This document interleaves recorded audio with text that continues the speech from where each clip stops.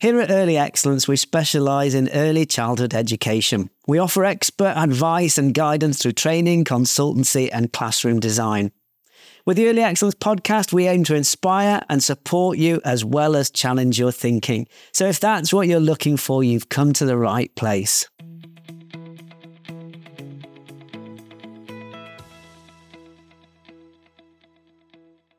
Hello everybody, I hope you're well. Andy Burt here with episode 86 of the Early Excellence podcast.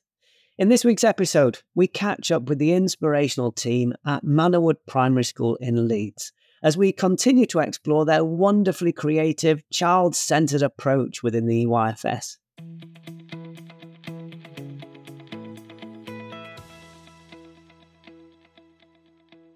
I'm delighted to say that I'm joined by Victoria and also by Hilary from Manor Primary School here in Leeds. We're going to be talking all about all sorts of things to do with the practice, of course, that you have here, the inspirational practice that you have here. This, of course, is part 2 of a series of 2 podcast episodes. I've already talked to Jasmine, haven't I? And I've talked to Lucy as well about the practice. I've talked to them. We talked all about, they were describing such amazing things in terms of the environments that you have here, the different rooms, the different spaces that you have. Such an inspirational discussion we had. You know, it was absolutely wonderful to be part of that. And it's brilliant actually to be here in person because I've just had, of course, the grand tour of the space. And I have to say, it's amazing. You know, it absolutely lives up to expectations completely. And for those people who came along to the open event, you know, I've seen so many people on social media absolutely singing your praises. Absolutely talking about how it has blown, you can just tell that it has blown people's minds. And so what I wanted to do as part of this particular interview is to really go into that depth really of, around the practice. So what underpins the practice, how the practice came about, all of those different sorts of things, if that's all right. Yeah, that's because I know that so many people will be so interested. Yeah. Is that okay? Yeah, that's so right.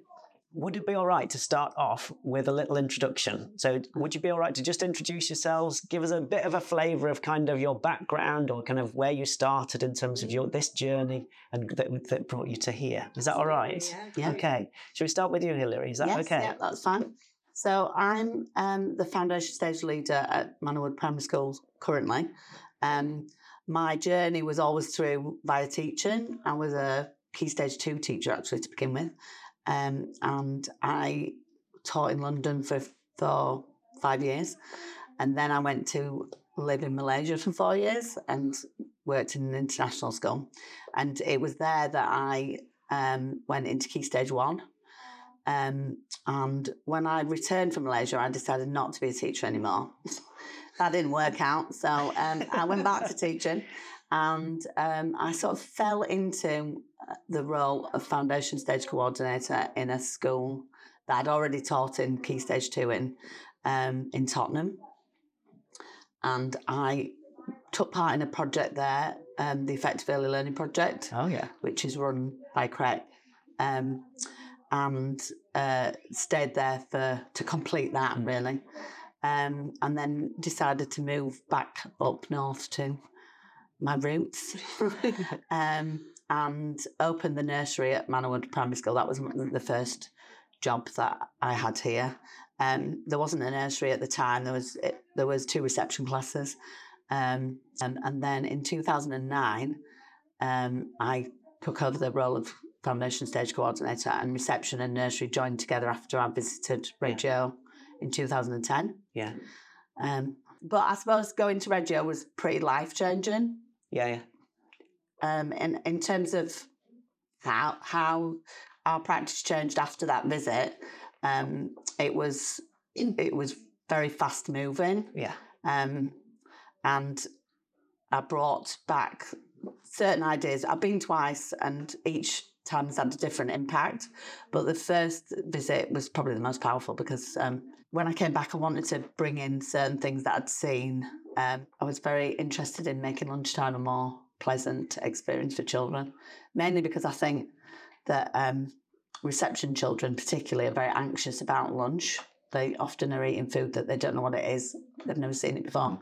And they can worry about it all morning.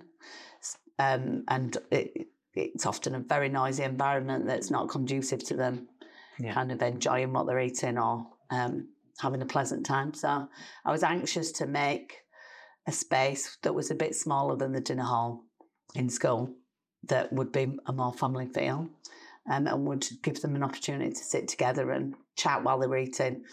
And then they would experience proper crockery so that it wasn't just plastic that they were eating off, and that it was a respectful way to offer the children what, you know, eating in a restaurant's like, or eating together as a family's like.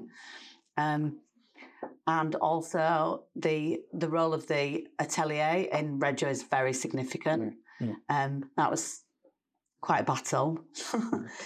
Just getting the head teacher to understand what that role looks like, and identifying a space that we could use as a studio.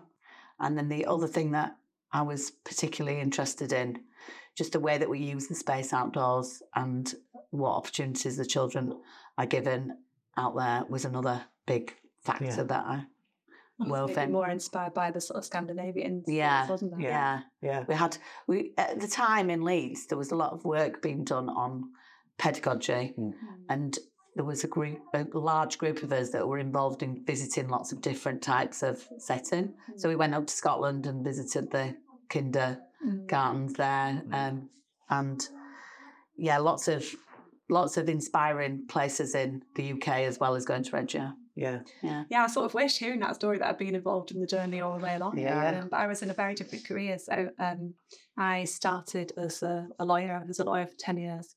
And then my son happened to go, well, he didn't happen upon it. He happened to start going to nursery in the foundation unit. Yeah. And I really distinctly remember the first time like going in and seeing the space and just being like filled with wonder and awe and sort of all the feelings that we want the children to have, don't we, when they're in the space. As a parent, I was experiencing that, you know, and through my son, and as his journey kind of developed and he went through nursery and reception, it was just sort of cemented my view that it was an incredible place. And I thought if I could ever do anything else, I'd want to be there. Yes. So very kindly, Hilary gave me the opportunity to start working. But it was, because I had no sort of formal training in that area. I've always had an interest in art, and, you know, I'd studied art at college. I have sort of got an artistic background, really, despite going off to do law. But Hilary put a bit of faith in it, really, and I started as a teaching assistant. Well, a volunteer first. I forgot about that. I forgot about that. And then a couple of years in, the role of the atelier minister. Wow. Which is a joy. Yeah. So I got there in the end. You know, I should have really started at the beginning. No, it's really interesting. I think what stands out from both of your sort of potted histories, if you like, is that I think early in your career, something, when you encounter something, something can change your direction, can't it? You know, so whether that be your visit to different settings and to Reggio Emilia, or whether that be you coming here and your son starting here, or whatever it might be, those moments that can change your way of thinking early in your career. Those often chance moments, I think, are really interesting. I agree. I can think of people that I met early in my career as a teacher that completely changed my way of thinking. I think, God, if I hadn't met that person at that moment, I would never have gone off in this direction with my practice. It's really interesting, isn't it? And we've probably been able to pursue. We so agree on what experiences we want the children to have. And because I've got a teaching background, so I've done some research that's based around child development and theories about education. And then Victoria's so interested in those things that she's pursued that herself. And we kind of just really agree on what type of experiences we want the children to have. So it's our friendship and relationship has really allowed the setting to move forward Yes. quickly and successfully. I'm very happy with the direction it's Yes. taken, and it's probably our relationship that's moved it Yes. in that direction more than anybody else's, even though the staff are fantastic, and they also play their part. But I'd say having someone, it's quite a lonely job in early years because you're a bit separate from the rest of school, and no one really knows what you're talking about. It can be very isolating. It can be very isolating, but having somebody there who's got the same kind of ideas. And I just feel fascinated by the approach, really. I remember when you lent me the 100 Languages, the big thick radio book, and just reading that, and it just chimed with so much what I felt ought to be the case for children. Yes. So it's when you find that connection, isn't it? It the kind of ethos. And absolutely. the way of thinking. That's I think going to Reggio for me was there's been lots of people that have inspired me along the way that were separate from Reggio, but all of them have shared that interest in the Reggio approach, and once I got a chance to go, then it is really life-changing. Yes. Have you been? I haven't personally been, no. You need to go. No, I haven't. No, I would love to. Yeah, it would be absolutely right on my street. No, that would be an incredible experience, it really is. But it's fascinating, isn't it, that when you think about the people at that time who went to Reggio, yourself and May both went, and then you both went on this journey, where actually just a few miles apart from one another, you've got two settings that actually are have both been doing this have this both inspirational practice running concurrently. It's true. Which is just an incredible, when actually, you don't see settings like that very often. And actually, you're a few miles apart. Yeah. Really. But obviously, because Maeve's retired now and Jasmine's come to us, then we're a bit alone again. You are a bit, but strengthened by what they've brought. Yeah. I used to take the whole staff to a place in Worthing, which is a very long journey, but Reflections Nursery, Martin Pace ran. He's also left there now. But that was another massive inspiration to us. It's an incredible environment. And the way that he talks about education and early years in particular is just very, very inspiring. I think in England we tend to not give. Well, it's hard to explain, but I think talking reflectively and intelligently about how young children learn and about play is a bit lacking. And I think what we learned from going to Reflections was that we as a group of teachers here needed to talk much more intelligently and reflect more on how important it is to work with that age of children. And, the documentation, we changed a lot of the words we used around our work because we felt it needed a bit more gravitas. A little bit. No, I think you're right. I think quite often we used to call it paperwork, but we call it documentation, and it does change the feel. No, I think you're right. Yeah. It's even interesting with documentation. I was listening to it the other day about, instead of even calling it a documentation as a noun, to be a verb to be documented. To be documented. Live, active. And that all came from, in Reggio, they say that the adult needs to be a professional marveller. So that needs to be at the crux of every bit of documentation that you carry out. That actually you're there not to find gaps, but marvel. I had a similar kind of journey. I became interested in sort of very child initiated or child led approaches, and then having adults who supported, and really going on that journey, and didn't get sort of 20 years into that journey, but a decent sort of way along that journey. And there were a few things that struck me as part of it. I think part of it was that the adults are key. The environment is, of course, crucial. And getting the environment right, as we've talked about before, is absolutely crucial. But also having the right adults, because actually how the adults respond and how effectively the adults respond is key. And there's a whole huge spectrum from adults not really engaging to adults really engaging, but doing it in such a sensitive way that actually they can support and scaffold and move things forward. And depending on the adults' experiences, the adults will also be able to support the child in certain different ways. So an adult who's got a broad range of, say, artistic experiences will say, oh, do you know, this reminds me of this, reminds me of whatever it might be. You know, it might be, this reminds me of marbling paint, you know, which I always used to, you know, as an earliest teacher, I love marbling. Marbling's one of those things that it's big, it feels like a bit of a dying art. Whenever I talk to people about marbling paint, people go, what? What are you on about? But it's just this beautiful, magical process. It's so simple and yet so beautiful. And I kind of think that actually, the adult, sometimes we downplay the role of the adult, when actually the adult's experiences and breadth of experiences have such a huge impact on actually where this goes next. And that's not to say that the adult just says, oh, well, I've seen them doing this, therefore we are doing this next. But the adult's experience will bring something to it, I think. And can enrich it in a different kind of way, really. So, and then the other thing that I thought about that I think again fits with what you were saying just now about really valuing that process and really sort of lifting it, you know, as something that is professional and valuable. You know, that there's such a lot of thought that goes into it.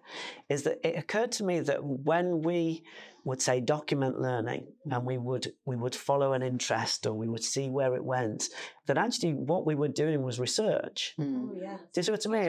And that actually there tends to be quite a big divide between research that goes on, say, around children's learning, and that might be sort of a university-based or academic-based thing, and then the practice itself is something else. Whereas actually, I came to this idea that actually you could have the two kind of run together. Do you see what I mean? And I'm sure that actually, it seems to me that your practice is like that, in that when you look around in the beautiful setting that you have, what's on the walls, you could put into a research document about children. That we would like to publish some of the documentation that we've done, just because people ask us about project work and different aspects of our practice all the time, and they need a starting point. It's so difficult to explain how to start things off when you haven't.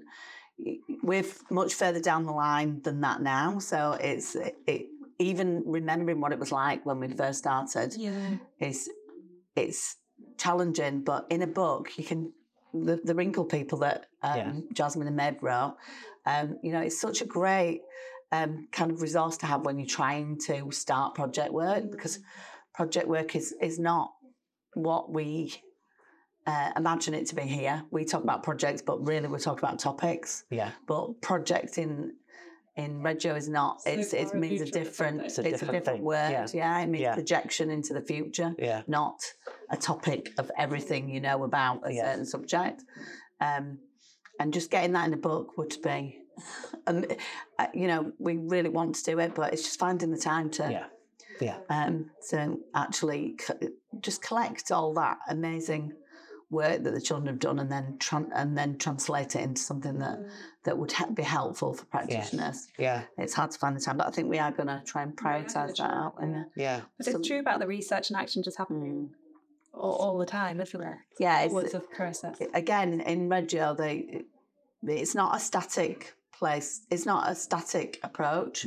It's very much based around current child development theory, as well as all the theory that's gone before. And so they think about themselves as action researchers, and that they're constantly looking at different ideas and different kind of development theory and trying to put that into action, and then reflecting together. There's a lot of schools, so there's a pedagogista that works across schools, and they're constantly reflecting on what that means for children of the future, and how we need to use that action research to inform our practice. So I think an element, I actually wanted to do that when we got back, and it didn't quite work as action research per se for us. It's been a more organic thing. That we are definitely action researchers, but it doesn't quite work like that. We've discussed things in our staff meetings, but it's not quite the same as having a pedagogy stream. No, sure. Bring staff together. So. No, definitely. Which I think actually brings us on quite nicely to talking about the sort of partly the project work, but also some of the really key things that are there as part of your practice. Mm-hmm. And one of the things, when you just very kindly given me a tour of your environment, and one of the things that is absolutely right there, central to it physically, but also I think centrally in terms of the practice to a point, is that process of the children really feeling that they belong within the space and that they're looked after and that they have that strong relationship and that they are feeling secure and so on. And lunchtimes is an area of the space that really, I think, encapsulates that.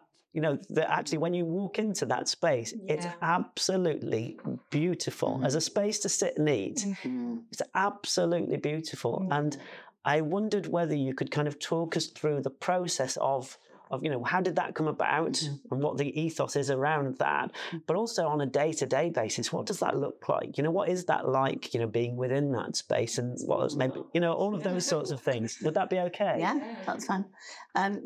Again, the work that we had on the building coincided with going to Reggio and creating that space. Yeah. And although there's been lots of times when we've wanted to fill it up with other things because space is an incredible thing to have, and that we always need more space.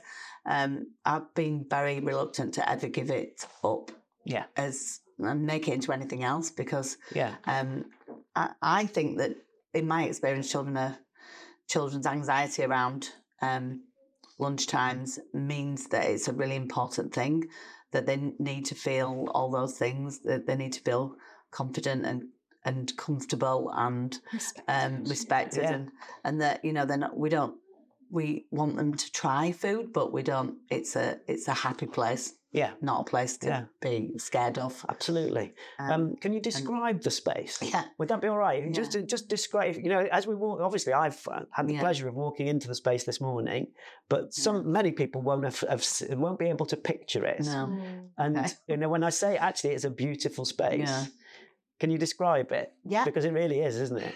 Yeah. It's a space that was created by knocking down 2 cupboards. See, already it sounds beautiful. And it's not quite big enough for all the reception children, so it only really takes comfortably 3/4 of the reception children. Okay. It contains lots of dining tables that are adult size that we picked up from charity shops. And they're circular tables, aren't they? Some of them are circular, some of them are rectangular, to fit as many children as we can comfortably within the space. It's a piecing together. Yeah. And then we've got various things on the wall that are documented about their experience in the space or their experience with food. Yeah. And the idea of the space is to add to that feeling of homeliness, and that we're all gathered around to eat together and have a joint shared experience. Yes. But it is school dinners still. Yeah. But we adapt school dinners to make it a more shared experience. So we're vegetarian. We don't. Which means that everyone can eat together. We obviously have children that are allergic to things, but we don't separate the children out by what they can eat. They're in groups, of friendship groups, so they sit with their friends to eat. And the tables are beautiful. The tables are dressed like a restaurant, so they have white tablecloths, which lots of people would prefer were not white, but because it takes a lot to get some spaghetti sauce off those. Yes. And then real crockery, real glass, real cutlery. And fresh flowers in the middle of the table. And it's a busy space, but calm. Yeah. But we don't discourage the children from chatting, because meals are when people get together to talk. So sometimes it gets a bit loud, and we try to reduce the noise because children feel worried about noisy spaces, but it's a calm but chatty. I was going to say, it feels like a calm space. The lighting's low as well, isn't it? I was mentioning the lighting. Yeah, the lighting. Really sort of soft. The lighting is low throughout the throughout the unit. But it does feel very respectful, and also it feels like not just a sort of production line. You know how sometimes meal, and I understand that actually, you know, if you're feeding, 200 children in a school, that actually, and you've got 45 minutes to an hour to feed everybody, there's going to be a case of it being grab a tray. The tray's going to have all of the indentations. So this is, like one of those molded trays, and then you get everything scooped on, and then you're out the other side. I get that to a point, but what you've created here is something completely different to that. You've created something that's so respectful and so calm and beautiful. When we give the children their food, we try and slow it down slowly, and they serve themselves in the middle of the table, and so they can help themselves to what they want. Yeah. I'm a bit horrified by school dinners in halls. Yeah. And a pivotal point was I watched a child eating their lunch in a woolly hat and scarf, which was dangling in their tray. So it had custard and various other things all over it. And I thought, no, that's not what it should be like. They shouldn't be dressed to go straight outside. Yeah. Because that's not how you enjoy your lunch. Yeah. It's so we do. It is incredibly challenging to make sure that is to maintain that standard. Done every day like that. But it's one of the most important things that we do, I think. Yeah. It has a huge impact on the children and the parents. The parents just think it's amazing. And every practitioner that comes to look is just amazed by the I can imagine. hall. Yeah. I mean, so you've got the tables, you've got the white tablecloths.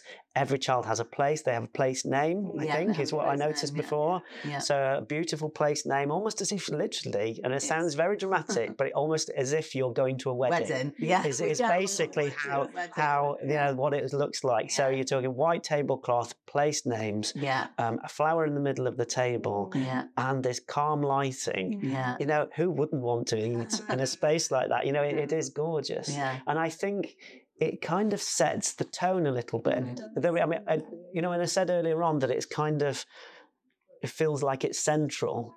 It's not necessarily central to the whole practice. You do so many other things, don't you, that it's not necessarily central to the practice. But what it does, I think, is it gives you a key indicator of the level of respect for the children when something as simple as meal times is thought about in this amount of depth.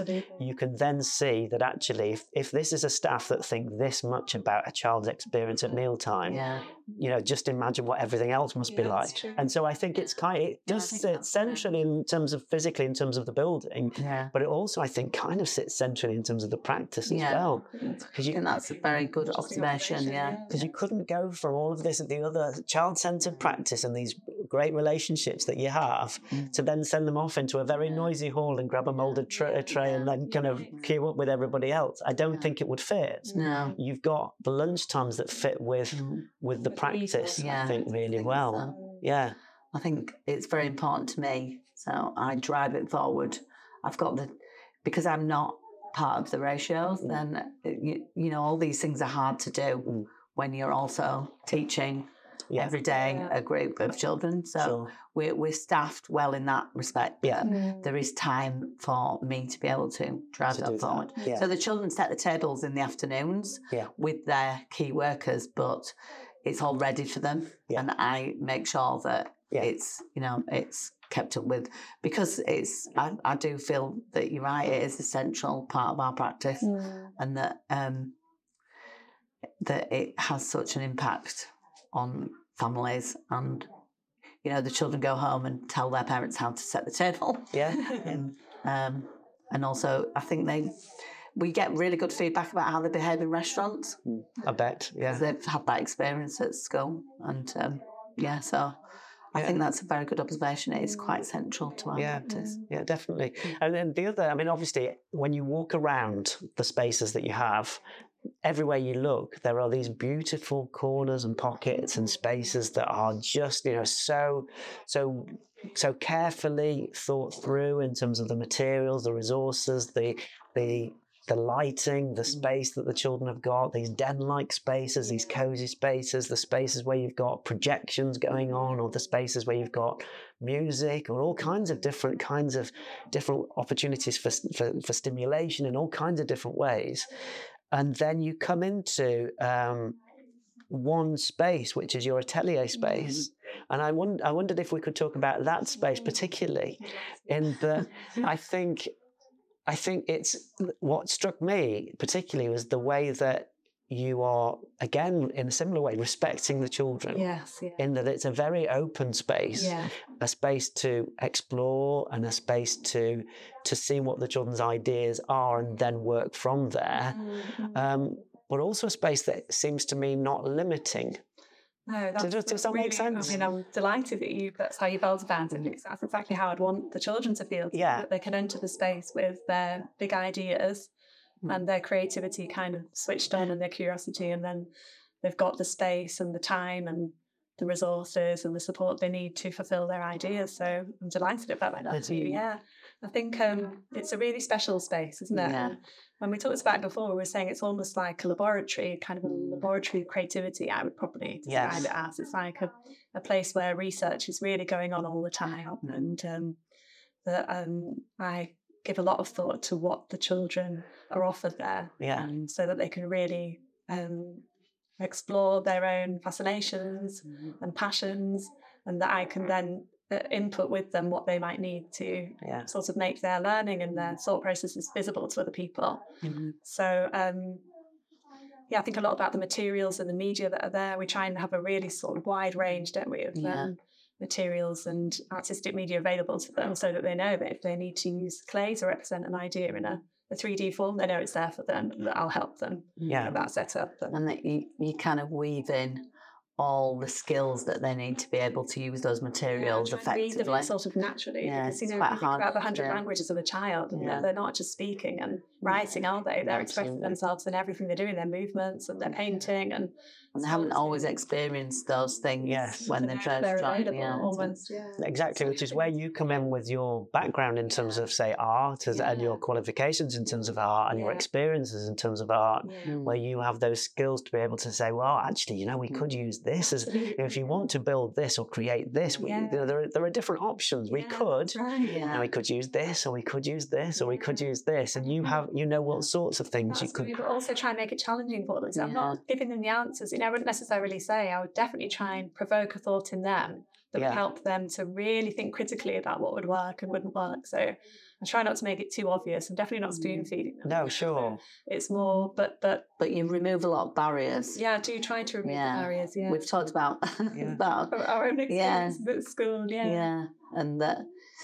Yeah, I mean that story, the story of an experience in school. I think I must have been about 6 or 7, and that like standard school activity, making a fairy garden or creating a background on a tray, and I was so excited about it. I had this idea that I wanted to build a constructed bin, a vulgar bin, because we didn't have really bins then. Of course, And I was like desperate to construct this bin, and I knew it looked beautiful, a shiny object, in the mud, and it was like my garden was, And there was nobody to help me. They were just sort of really belittle that idea. Why would you want a bin? Add flowers, and I want flowers in a pot. So sometimes when I'm with the children, I think I want to help them realise their creative ideas. Yes. With my experience of working with children previously in Italy and things they might need, and I feel like that's my duty really, to help them. Help them express themselves. Yes. Yeah, absolutely. And the other thing that struck me, and I mentioned it to you as we went round, is that the way that you have displayed all of the different materials that the children have created and explored. To me, there is no limit to it in that you're not restricted by a particular size display board. No. You're not looking at it and going, working that out, that's that size, that by that. And so if we're going to do paintings, we've got to get if we're going to get everybody's work up there, we've got to it's going to have to be on A4. They're going to have to do it on A4. You know, you're not thinking there, oh, great, well, if it works on A4, will it, you know, your first question isn't, will it work on A4? If it won't work on A4, we're not doing it kind of thing. You're looking at it from a point of view of, right, we're doing it, and let's see what it will look like and see where we'll go with it. So, you know, there were things like... So just describing for people who are listening, things, you know, that sort of great big long rolls of paper where children have printed onto it, and then that's your display.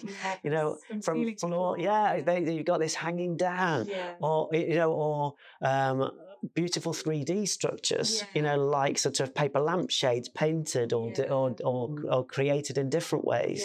So it is very much more like a studio or a laboratory rather than something that is, we're already restricting it before we've even got started. Yeah, and often when I'm thinking about how to just, I think, how would the child feel walking in and seeing it? And, you know, for them, if they walk in and see that you've bothered to really think about how to hang it, you know, I need to put a stick here to make it hang straight. And they just know they're so valued and they so respected. Bring their friends to they bring their friends things to that they And I was just thinking that just made me remember that one of our early inspirations was Paddy Beals in Early Excellence. We used to attend everything that she's retired now, but and we also used to go and visit Wingate, which was her nursery. And the very first time I went there, the easel. No, I was just thinking that she said that they were can do people. Oh yeah. And it was mind blowing. That was because education is so filled with can't do that because you have to fill in a form, can't go there because it's, you know, it's there's a lot of what about barriers, questions. Barriers, what about this or what about that, or, you know. And after visiting there, we tried to become can do people. Yeah. And so again, it was like, right, we're doing it. How are we going to make it happen? Not why should we not do it? Yeah. Because there's always a million reasons why you can't go outside or you can't go on a visit somewhere. The places that we take our children around project work are bizarre, really. But we have to make it happen somehow because it's really important for the direction of the project that they get to visit those places. Yeah. And I think, that it really kind of chimed with me, the can-do thing. Yeah. And sometimes it's very challenging. Like COVID was so challenging to be can-do people during that. But and what you were saying about the staff, that's one of the things. I don't choose people who can't do people. I need people who will make things happen. And that is crucial, isn't it? But you want the sort of people who aren't seeing the limits. They're seeing the open possibilities, don't you? You want somebody who says, "Oh, that's interesting. Yeah, you're right." You know, in whatever it is the child says, do you know, that is interesting. Yeah. You know, to see an interest in whatever it might be, and see how far it can go. Yeah. And I think with children on that journey is very satisfying, isn't it? We were saying how it's like, you know, if you think about the expression of being child-led and how. Really, in some ways, I'm working with the children. I'm not being led by them, but I'm walking with them. You know, it's like a side-by-side collaboration, really, rather than I'm tottering behind them, trying to give them everything they need. Yes, yeah, absolutely. And I think in that respect, artists and scientists are quite similar in that they will see a number of possibilities from one thing, you know, or questions or curiosity or whatever it might be. You know, so an artist will talk about paper as being such a really interesting thing. Yeah, it's true. You know what I mean? Do too. And children will, and I think it's that mindset of not just going, oh well, I've just got a piece of paper. Yeah. And you know, some people will just go, I've just got a piece of paper. That's all it is. And then an artist or somebody who's got that really open-minded thinking will say, well, it could be.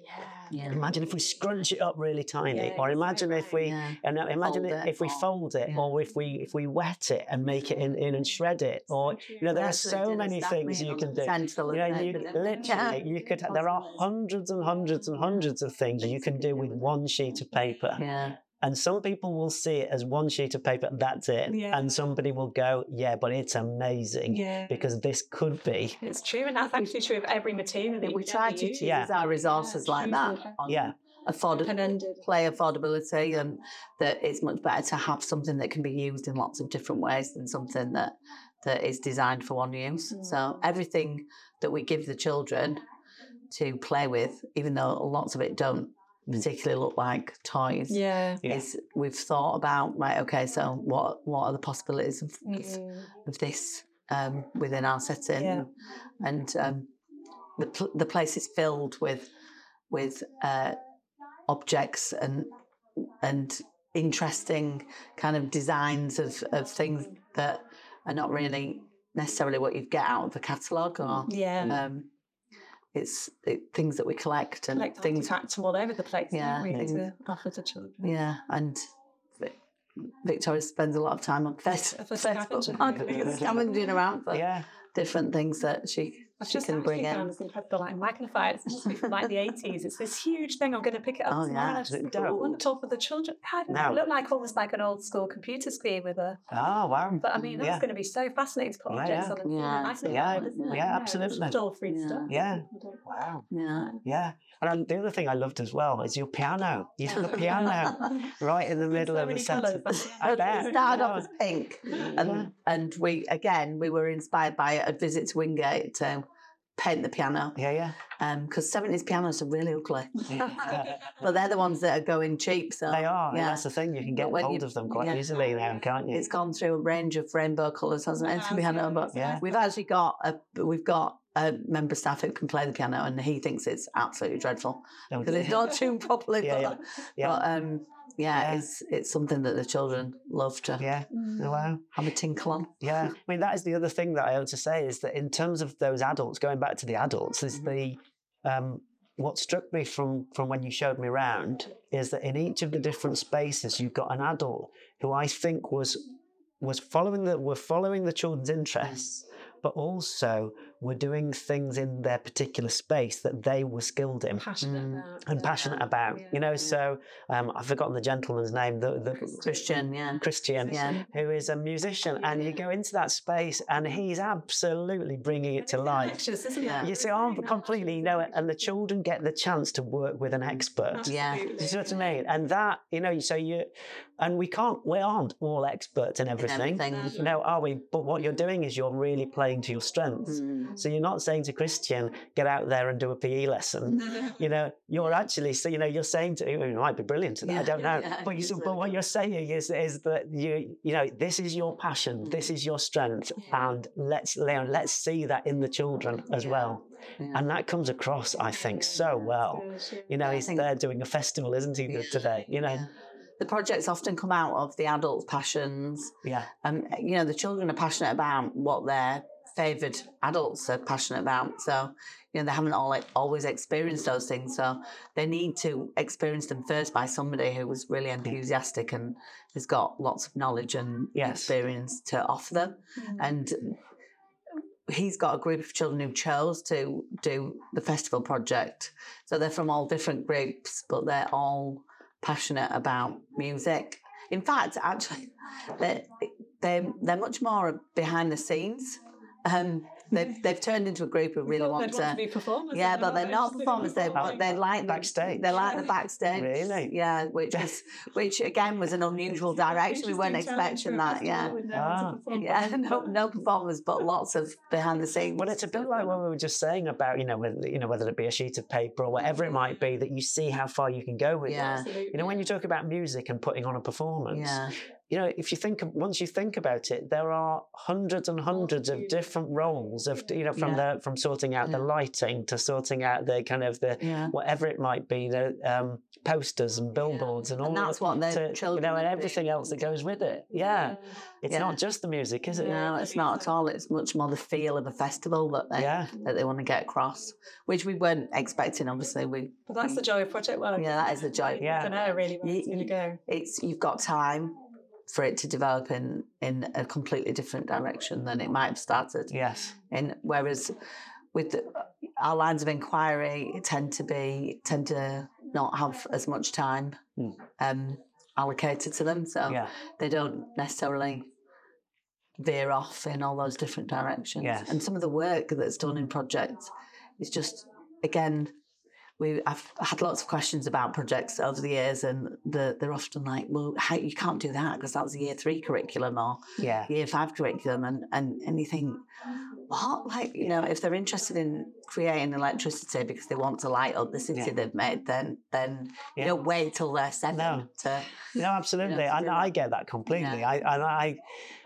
Yeah. I think we lose something when we give a kind of a glass ceiling on learning, and we say, oh no, we've got to stop there because they're doing that in year 2. We want to bore them. But if you're interested in electricity, you're unlikely to lose that interest. Well, and also I kind of think when you were 5. I also think that then that year 2 teacher just needs to say, well, if those children already know certain things, then start from a higher point and see how much further you can go. Surely that's a better thing that's much than to think actually we've still got to do the same things. But it doesn't make any sense to me.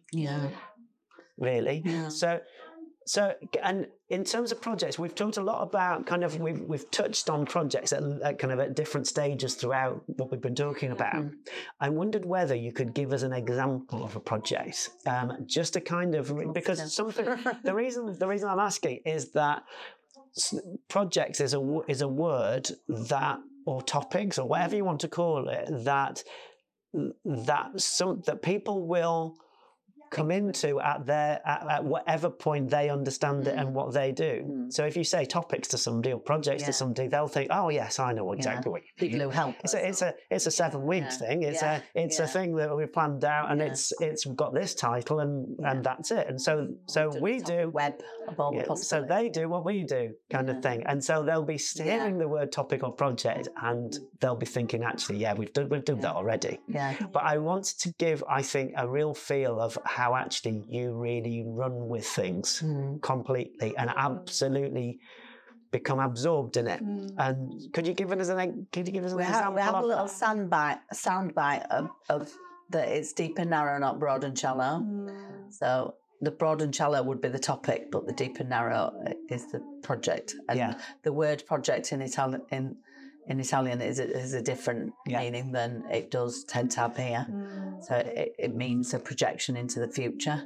So when they're learning about projects, they're projecting what sorts of things they want to learn about in the future and planning it as part of a group and working together to achieve something that they've thought about as a projection into the future, rather than just learning everything that there is to know about that subject. Which would be utterly pointless, wouldn't it? Utterly pointless.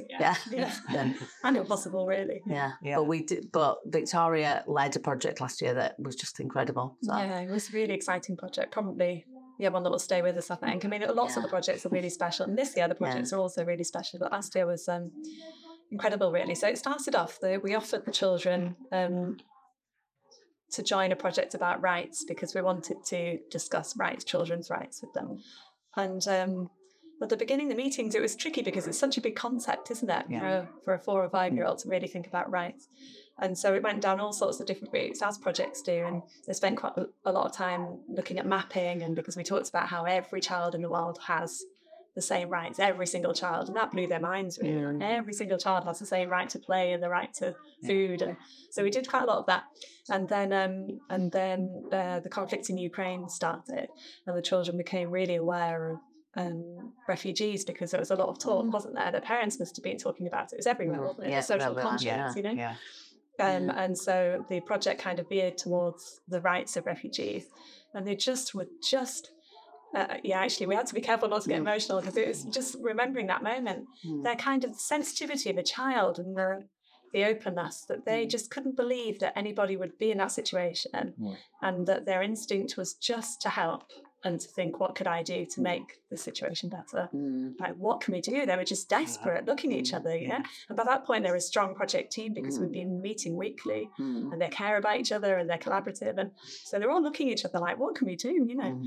So we all had to think about what we could offer next, and then we ended up deciding to talk to them about, the time there was that, and the puppet Amal. Do you remember? Yes, I do. In Syria, I think it was Syria. Yeah, that's right. And so we showed some videos of that, and they became fascinated by the way that they had potential to do something that people would see and then have an impact. So then we talked about protesting and how, they could have a protest. They could make signs. So they all started making signs. Initially they said love, and we were like, that's great. But It's really done with everything. Yeah. So then we looked at potential They went to the museum. The People's History Museum in Manchester. Wow. It was a big trip, in the mini. Yeah. It was all protest. Protest signs and memorabilia. Signs and memorabilia. History. Yeah. So that really chimed with them. And they just, and that's a big thing for a child, isn't it, to think about? It's big stuff. You have to kind of support them through it. And this is the beauty of project work. It's like you said, it's so deep. Yeah. And so uncertain the route. So you have to just trust in the child and the children and walk with them, support them, offer what they need to deepen their understanding. So just believe that they're going to get to the right outcome. Yes. Anyway, so at the end we did have this protest in Lisa just anything. It was phenomenal. Yeah. It was very emotional. Very, very emotional, And some refugees stopped, which... So just they were visiting the city. They actually lived in Manchester. Yeah. And they'd come over to the city and they just happened upon this spectacle. And we were all still... Refugees walking along, and they were just blown away, and they were so emotional. They were saying, what a feeling to imagine that children are growing up, being raised up with this idea that we're going to be compassionate as we want people to be. And so I was going to say as well, Hilary, a lot of the time we think, don't we, in project work or generally about children, what kind of adults do we want to be producing? Yeah.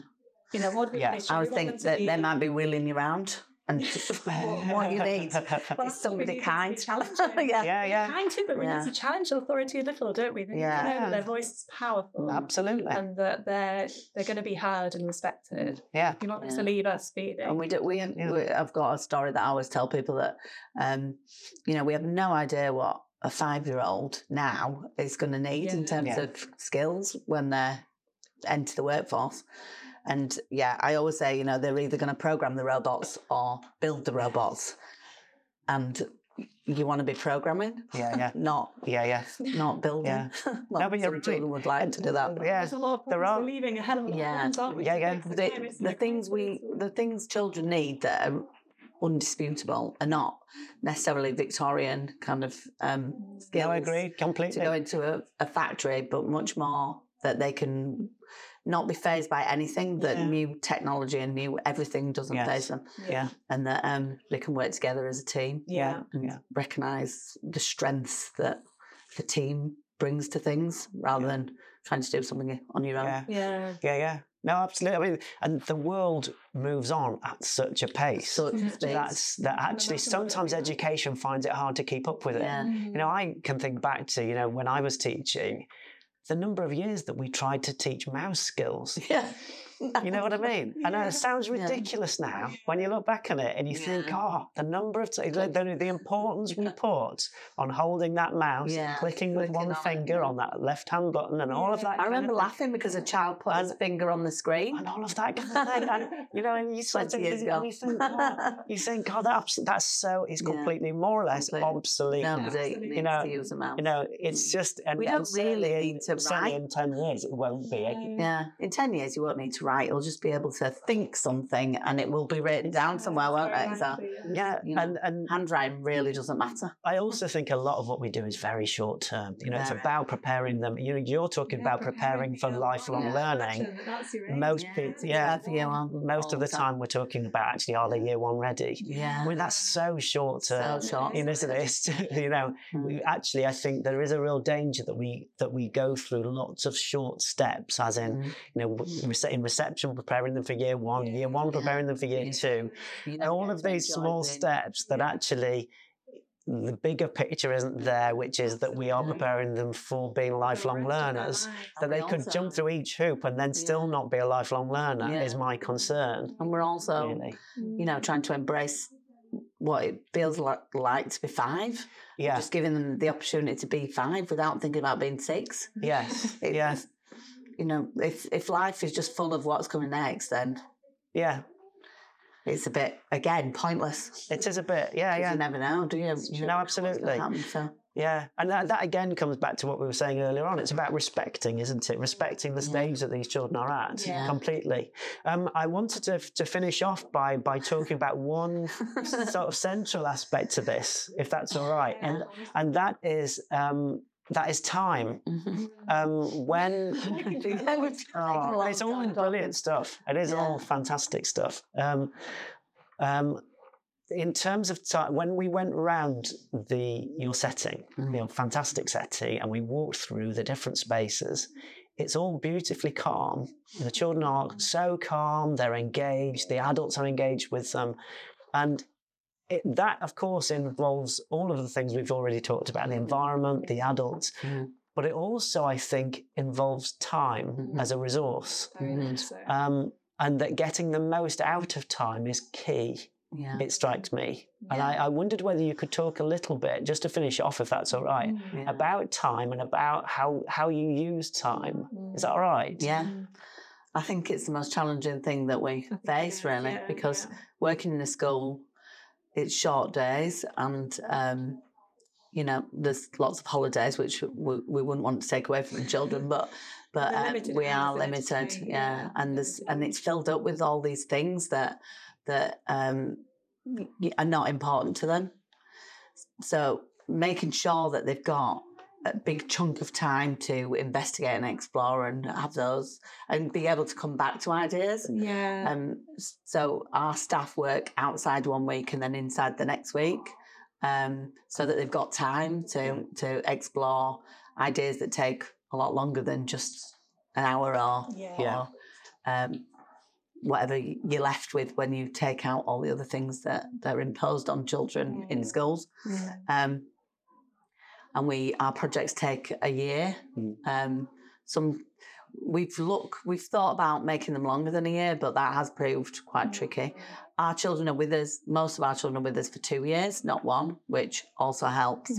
So we see their progress and their development over a lot longer period than in most schools. But it's a real challenge. We both really value the idea of having a really slow pedagogy to actually implement that. Everything's such a rush. It can be. Rush around. The children rush to school and rush off to work. But then they do. We really manage to maintain at least a 2 hours solid time in the morning before lunch, between registration and family group time and between lunch. Just uninterrupted play for 2 hours. And they make choice about where they want to be. They have agency over the decisions, don't they? And they can just play without interruption, but with all the support they need. Yes. That's imperative, isn't it? That's where the magic happens. How can you get deep if you haven't got time? No, absolutely. And that's, again, about respect, isn't it? And about valuing the quality of what they will be able to do and to have high expectations, of course, but actually to give time for that to happen. So you mentioned just then that there are sometimes barriers, so some things get in the way of that, of being able to do that. Are there some things that you've had to kind of leave out of what you do, or to kind of to not do in order to have that time? Well, there are things that probably as a group of adults we've decided are expendable in favour of things that we think are more important for children of this age. So we don't have PE lessons, we don't go to assemblies, we don't do some of the things that in reception that other reception classes do. We've never had any negative feedback about the children being prepared for those things. And I always think you don't starve people to prepare them for a famine. So just because it's going to get worse later on doesn't mean it should be worse now. That's not good. Feeding up. Yeah. It's not good preparation to make it worse earlier and earlier and earlier. I've never heard that phrase before. No, it's a good one. I say it a lot. But it's so true. I think my first early years course that I went on, the person that ran that said that, and I thought, that really is true. Education just seems to be right, if it's worse earlier, then they'll be used to it by the time they get to this age. And it's just such a strange way to live life. It's an odd thing, isn't it? So I think, whatever the children do with us, it can never be taken away from them. It's a kind of firm, great foundation for the rest of their school career. But it's different. But that's okay, I suppose. Yeah. They'll get plenty of time to do PE. No, they will. But also, assemblies. I don't feel through seeing what's provided there that your children are missing out on physical skills through not doing PE. No. They're also not missing out on that kind of feeling of community or that feeling, or all kinds of interesting things that happen, say, or could happen during an assembly. Actually, you've just described, the projects that you've just talked about in terms of refugees and in terms of that empathy with other human beings. What else would you want to cover within an assembly other than something like that? And I think assemblies are more about children sitting still and quietly for a period of time that suits the adult. So they don't practice that so much. But I don't feel that they're physically ready for that until they've been able to explore, slope, and take risks. Our garden has got a lot of risk benefit. They learn to navigate a lot of difficult kind of terrain, and while they're in the garden, and they don't need to all, climb a wooden horse and in a queue. Sure. To show that they've got physical abilities to jump they jump off everything. There are so many different, from the different structures that the children will be building to you've got so many different ways of climbing and clambering in your outdoor space that we've just seen, that your children are not missing out at all through all of those wonderful experiences. Years to experience those things. And it's a bit like the army PE.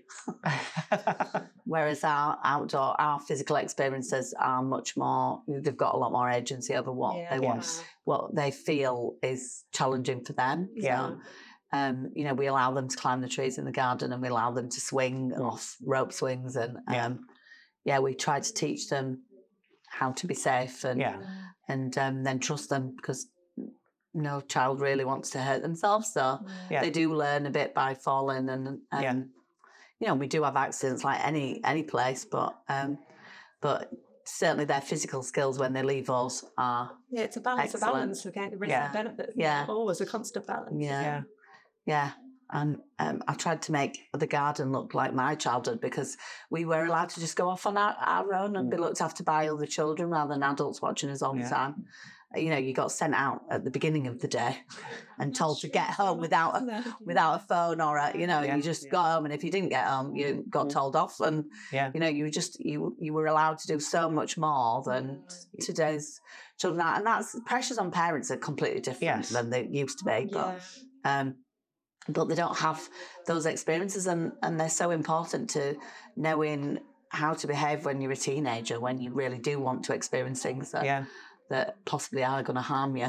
If you've weighed up risk benefit before, and what sorts of things that absolutely they're managing risk within a safe environment, aren't they? You've created a safe environment, but it's such a big environment that actually the children will feel like they've got such a amount of freedom, but at the same time they've got opportunities to feel what it's like when you're at the edge of when you feel safe or not. I just had and that moment. Listening to that conference the other day, so Tim Gill was talking about that, and he was talking about, he read some research about that the feeling of adrenaline and the slight anxiety children get when they're taking a risk. And for them to experience that as they're at this stage is so powerful. Because you need to know that. As you're an adult that's never taken any risks, you're going to be petrified, aren't you? Absolutely. It's difficult. So. And that's more and more common now that children don't take risks. Whereas certainly when I was a child, it was expected that your children would take risks because they'd be on their own. They wouldn't be with you all the time. They would be playing with other children, and the older ones would take responsibility. And I've tried to create that, because our oldest children will never be the oldest again for years. but we absolutely heap responsibility on them. They're the youngest children in the school, but in our setting, they do everything, don't they? They put shoes on children and show them the way to be and show them all the dangers and the exciting. Like getting down the hill on a bike is so exciting for them, much more exciting than being able to write your name, for instance. Yeah. They spend months practicing getting up the hill to get down, to have that sort of experience of coming down the hill really fast.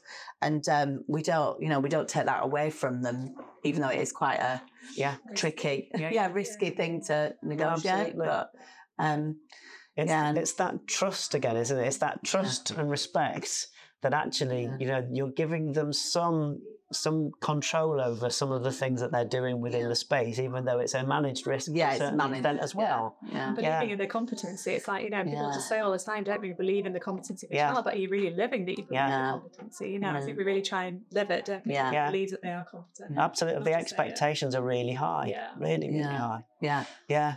I'm just aware of time. We better wrap things up. It has been fabulous to talk to you both. It's fascinating. I feel like we could talk. I feel like we could just talk and talk and talk. We shouldn't really, but it's fascinating to talk to you because there's such a lot. I mean, a bit like you said before. Once you start to really get into it, there's such a lot of depth that can't be. And you can't be answered in a question, can it? No. You know what I mean? You can't come along here and ask one question and then feel like, oh yes, that's it, that's everything. You know what I mean? You actually, it's actually something that almost needs bottling when you have here, because I think it's so special. It really is. Oh, thanks. So it's been beautiful and wonderful to talk to you both and to get an idea of the practice here. I think it's really special. Oh, so thank you. Thanks very much. Thank you.